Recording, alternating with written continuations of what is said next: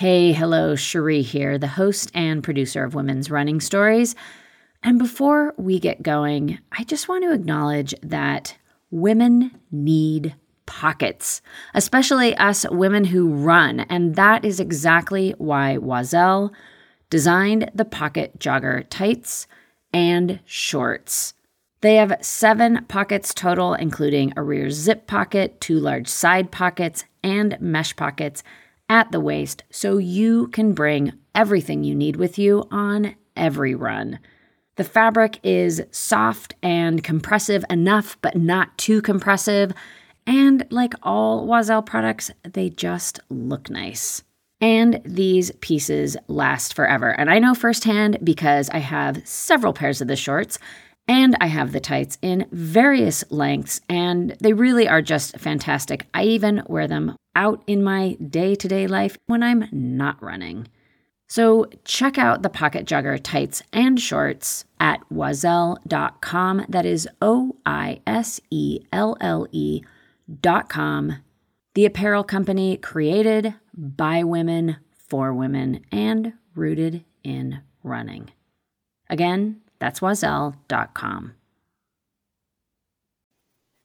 And so we planned it out so that I wouldn't be more than halfway through my pregnancy if we were to happen to get pregnant on the first try.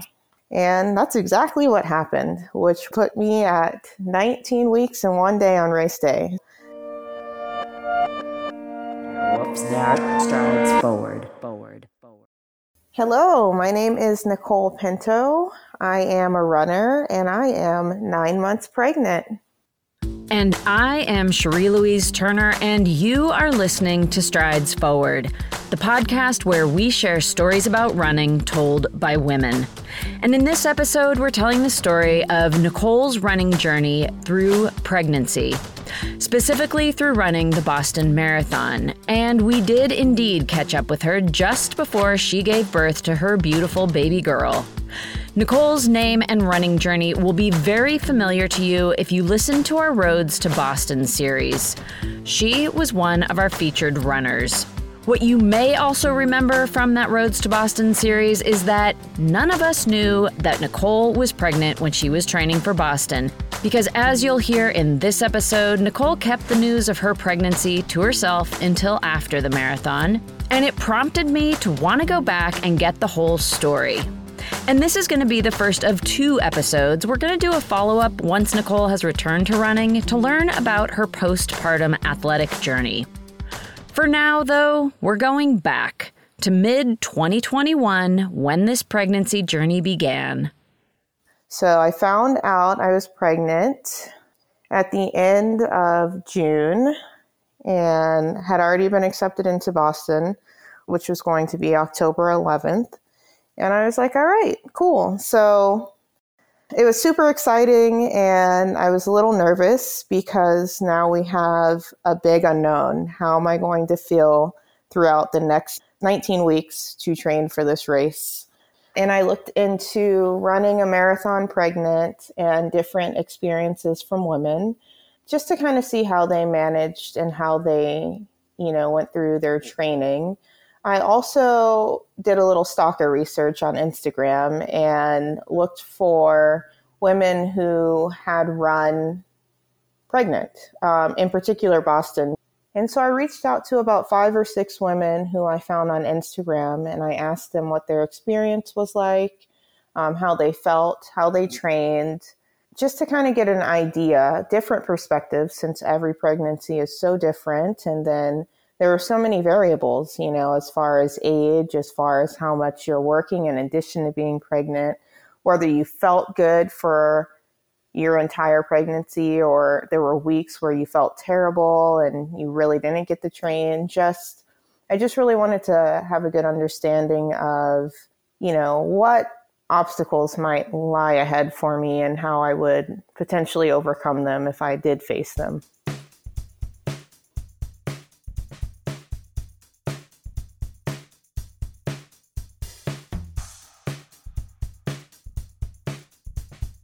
My only goal at the time was to be able to maintain a certain amount of miles at a comfortable pace, doing a couple of harder, faster runs as tolerated. I just knew I needed to listen to my body. I wasn't sure how it was going to go. There was just very little pressure. It was kind of a weight off my shoulders in a way because I'm so used to following a strict training plan. And I'm one of those people, if I miss a run, I'm really hard on myself. And in this case, it's like, well, if I don't feel good, I'm not going to run that day. I don't have to hit a certain pace. It's all about listening to my body and just to build mileage up to a point and then just kind of maintain just enough to get through a 26.2 mile run at a decent pace with a baby. Nicole was not embarking on this journey alone, of course. Key among those by her side was her husband. Oh, he's always been so supportive. Everyone always would ask, but his name's Claudio. What does Claudio think? And I'm like, he thinks it's fine because he knows me. And so he knows that I'm very in tune with my body and, I wouldn't do something if I didn't feel comfortable or I wasn't feeling okay. So throughout this whole journey, he's been so supportive and he was so proud and so excited. And I don't think I would have been able to do this process without him and his support just throughout all of the training. So I'm really grateful to have him and, grateful for his encouragement. Claudio was there with encouragement and support, and as with any pregnancy, the OBGYN was there to keep regular track of how things were progressing. So every 4 weeks, we had these big scans and different lab work and everything done to ensure that baby's fine, I'm fine, and there was never any concerns. I was never at risk for anything, so I had the green light the whole time because of that. My OB was totally fine. She's like, you've been running for a long time. You know your body. Go for it. Have fun. And it's that fun part that was very key to Nicole's running journey because a lot of the rest of her time is spent in some very intense situations. So I'm a cardiovascular perfusionist. So primarily what we do is run the heart-lung machine in open heart surgery. So in order to work on the heart, we have to stop it. But in order to stop the heart, you need blood flow to live. So we put the patients on what we call cardiopulmonary bypass, which is the heart-lung machine. We're draining the blood out of the heart into this machine, which pumps it through an oxygenator. So that's where the oxygen's coming from, since the lungs have to be deflated to see the heart because they're in front of it. And then we send it back. So it's a continuous cycle. So we manage the blood pressure, the patient's temperature, their electrolytes. Basically, we're taking over the function of the heart and lungs while both are at a standstill during the surgery. It can be labor intensive in the ICU. We do a lot of transplants. I work at the largest heart transplant center in the country, so we're quite busy. And I think that the marathons, they help me get through work. It's been probably one of the biggest perks of running, as well as it's definitely a way to check out and, just be in my own headspace without the world interacting with me for a moment, because in some of these emergency cases, there's a million things going on. Your reaction time has to be on point. And, then just getting home after a long, stressful day and going for a run, it's like rejuvenation. All right, what's tomorrow got to throw at me, So it's a high stress job, but, between the two, it's the perfect balance, honestly.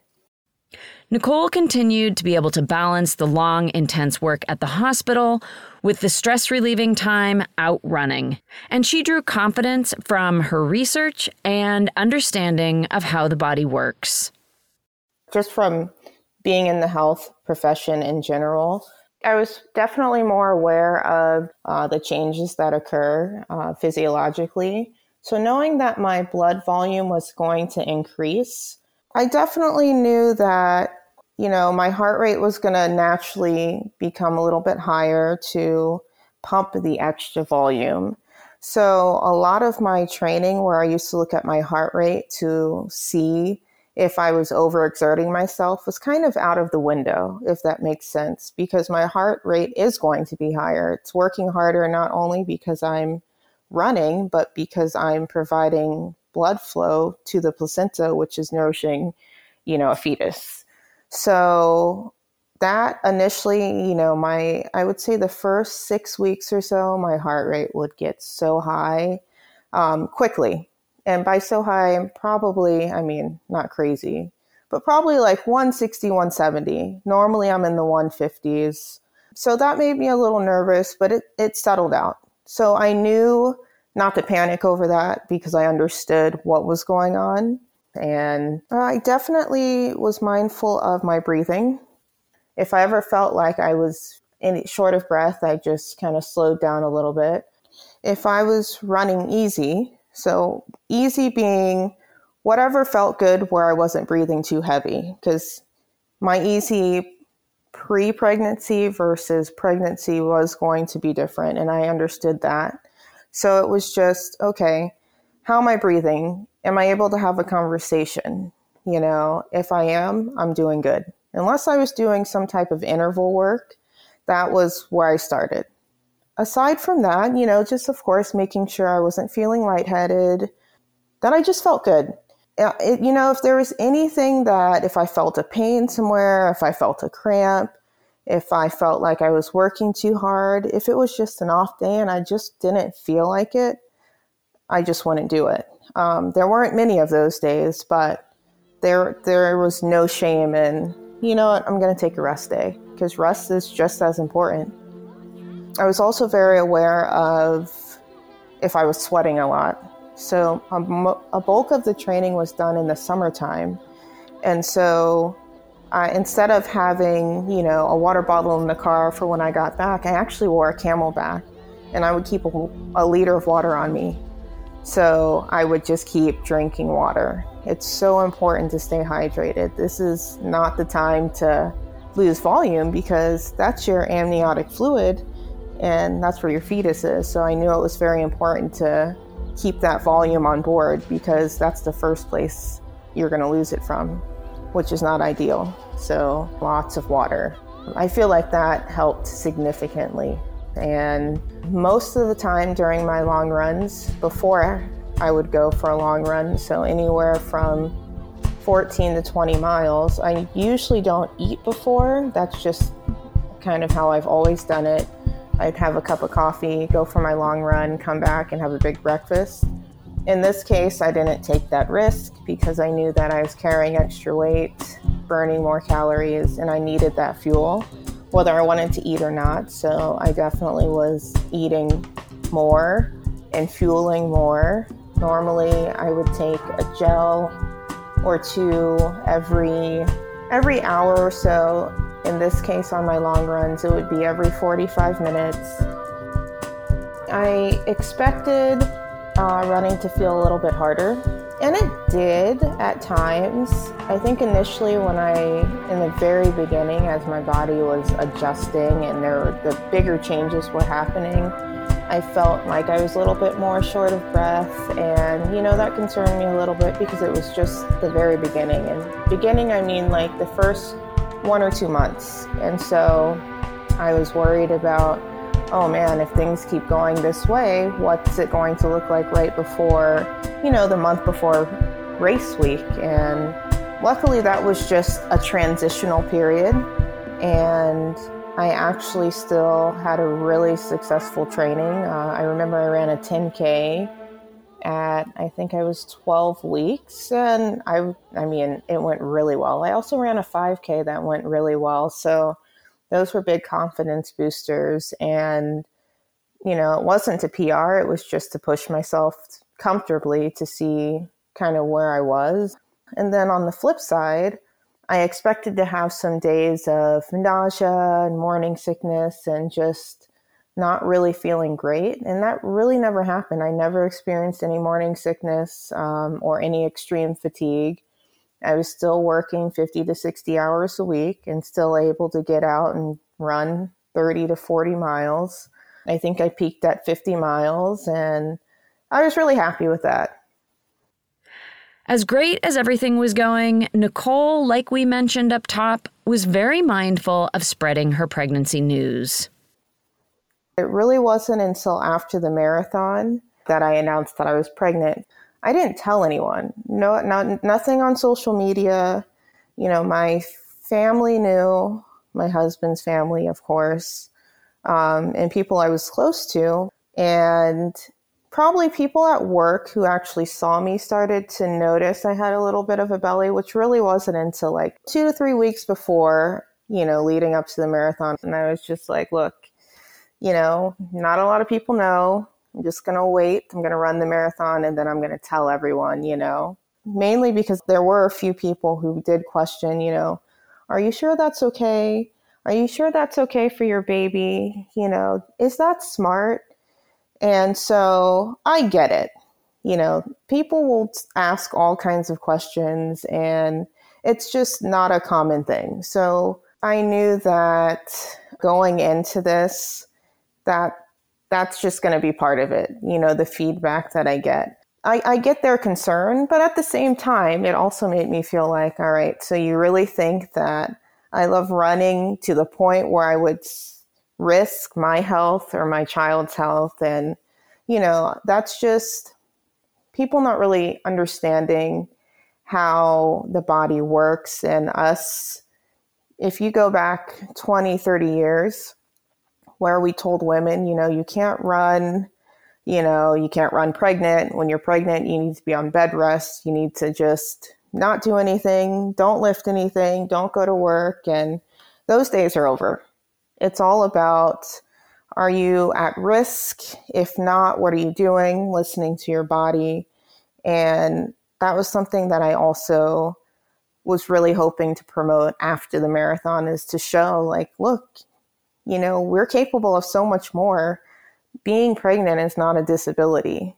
It's maybe not everyone will run a marathon pregnant or should, but you can definitely keep up with the activities you have been doing the whole time, as long as you don't have any risk factors.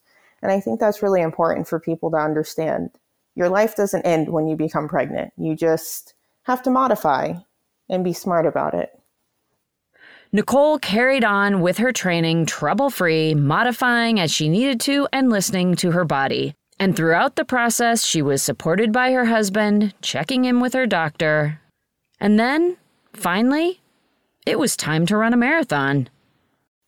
Then it was race week, and we were flying to Boston, and it was just such a surreal experience. Me and my husband and my little bump. And it was hard to visualize running this marathon because it had been 2 years with COVID. It had been 2 years since I had run a marathon. And now to do it, in a different state physically, it was a whole new experience. Running Boston for the first time, running Boston pregnant. And, I just really went out there and I was like, all right, we're going to go. We're going to take this easy. I didn't have, I would like to say I didn't have a plan. For most of my training, I didn't have a plan until probably the month before. And I was like, all right, I just want to run sub 4, at least just sub 4, because I'm just a type A person who needs some type of goal, some type of pace to kind of stay in line with. Otherwise, I needed some guidance. So at that point I was like, okay, so my goal was just under 4 hours and really take it in and enjoy it. For the first time, running a marathon without a super tight goal where I could just really look at the crowd and interact with them and just not have any pressure. And then, of course, the other thing about pregnancy is the need to use the bathroom. That's the other one thing I forgot. So that was my other fear was, okay, how many times am I going to have to stop to use the bathroom on this run? Is that going to throw off my performance? if I stop. Anyway, I didn't have to use the bathroom during the race. It's a miracle. And it did feel different. So there's quite a few hills. So I definitely felt the impact more than I normally would have in my abdomen, not in a painful way, but just the presence of it, not having that before. So I was aware of that. And I just took it one. I was like, all right, let's just get to the halfway point, see how I feel. If I'm not feeling great, maybe I'll walk for a little bit. And, I just kept going. And of course, I did take some walk breaks towards the end. After the Newton Hills, I was like, this is everything that I was told about. And so I was looking at my watch and just doing the math. And I was like, all right, I got a nice little buffer. I'll walk a little bit here. Someone on the side gave me like a bottle of water. And it was just really an awesome experience. I had a tank top on. On the front, it said I BQ'd for 2. And then on the back, it said baby on board. So with that, and with like little baby footprints. And so I got a lot of support from the other runners. Like, congratulations, mama. Good job. You're doing great out there, which was super helpful. And there were quite a few other moms out there, mom-to-bees, probably about 6 or so. And it was so exciting, yes, from anywhere from 14 weeks to I think one woman was 26 weeks pregnant. So that was super inspiring and motivating as well. I was not the only one. And then in addition to that, there were several women who told me that they had run marathons in the past pregnant and that their child is now this old and now runs. And it was just like, oh my God, this is awesome.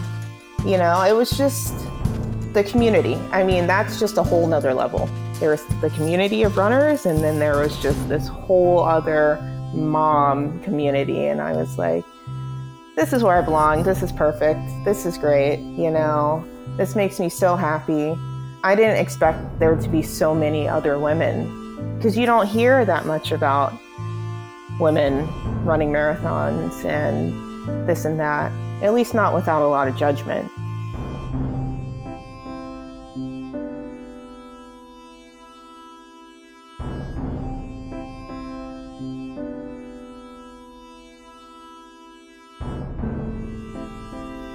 I'll never forget how amazing it was, and to be out there and to feel good and to see the sit-go sign and realize, oh my God, this is really happening. I'm going to finish this race. It was surreal. I mean, I definitely got tears in my eyes at that point. At that point, I was struggling. I was ready to be done, but also knew that this was just also the last mile, and this was it, and it would be over.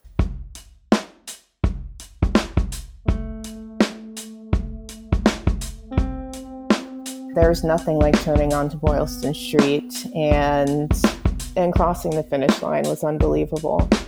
Yeah, I really had to take some time to reflect afterwards, to realize that it was a huge accomplishment, that it was one of those once-in-a-lifetime situations, in a way, because it's not really something you can plan. It's not really something you have control over, how you're going to feel, if you'll be able to do it. Yeah, it was pretty epic. Definitely my most memorable, by far, marathon. Just thinking to myself, not I did it, but we did it, And this is a story that, I dreamt about for a while and look forward to sharing with my daughter, when she's old enough to understand what happened, that, she was in mommy's belly when she crossed the finish line in Boston for the first time. And she was a part of that. It'll be a few years before Nicole can share this story with her daughter. When that day comes, boy, is that going to be a good one. What an incredible story to create with your child, even before they're born. Congratulations to Nicole on starting her family and being so empowered, and to finishing the Boston Marathon. I mean, all of this is just incredible. and also for demonstrating what women are capable of. So thank you, Nicole, on that front, and also for sharing your story. Putting these stories out in public is how we empower each other and ourselves. And I'm really looking forward to following up with her later in the year to see how her running journey progresses. She plans to run a half marathon in November, and we'll be catching up with her around that time to find out what her postpartum running journey looks like. If you want to hear Nicole's entire running story, how she got started, how she got into marathoning, and how she earned her entry into the Boston Marathon, you can go back and listen to our Roads to Boston series, where we followed 9 women to the start of the 2021 Boston Marathon, and we tell the story all the way through the finish of that race. I also want to give you a heads up to stay tuned past the credits to hear a little bit more from Nicole about her post-marathon visit to the doctor and some of her reflections on pregnancy and being athletic. I think you'll want to stick around for that. If you want to keep up with Nicole outside of this podcast, you can follow her on Instagram. She's at runner_Nick. Of course, I will have that in the show notes, so you can just go there. And if you want to keep up with Strides Forward, we are always at Strides Forward. We're on Instagram and we're on Twitter. You can also find us on Facebook. Also, please subscribe and please share the podcast with a friend. Word of mouth is what helps us grow, and we are always really thankful for that kind of support. It really is a great gift to us. And as always, thank you for being here. Thank you for listening. I am truly, truly grateful that you are here. Yeah, so thank you. And, of course, I do not make this show by myself. Cormac O'Regan does all of the music and the sound design for every single episode, and he does that from his studio in Cork, Ireland. April Mariner of Bonfire Collaborative does all the design work for the show, the website, the merch, the social media, all of it. And April comes to you from Truckee, California, and you can find her at bonfirecollaborative.com. And yes, I am Cherie Louise Turner. I am the host and producer of Strides Forward, and I am, as always, coming to you from a closet in Somerville, Massachusetts. Thank you again for listening, and until next time, we all wish you many healthy, joyful strides forward. And now, I'm going to let Nicole take us out.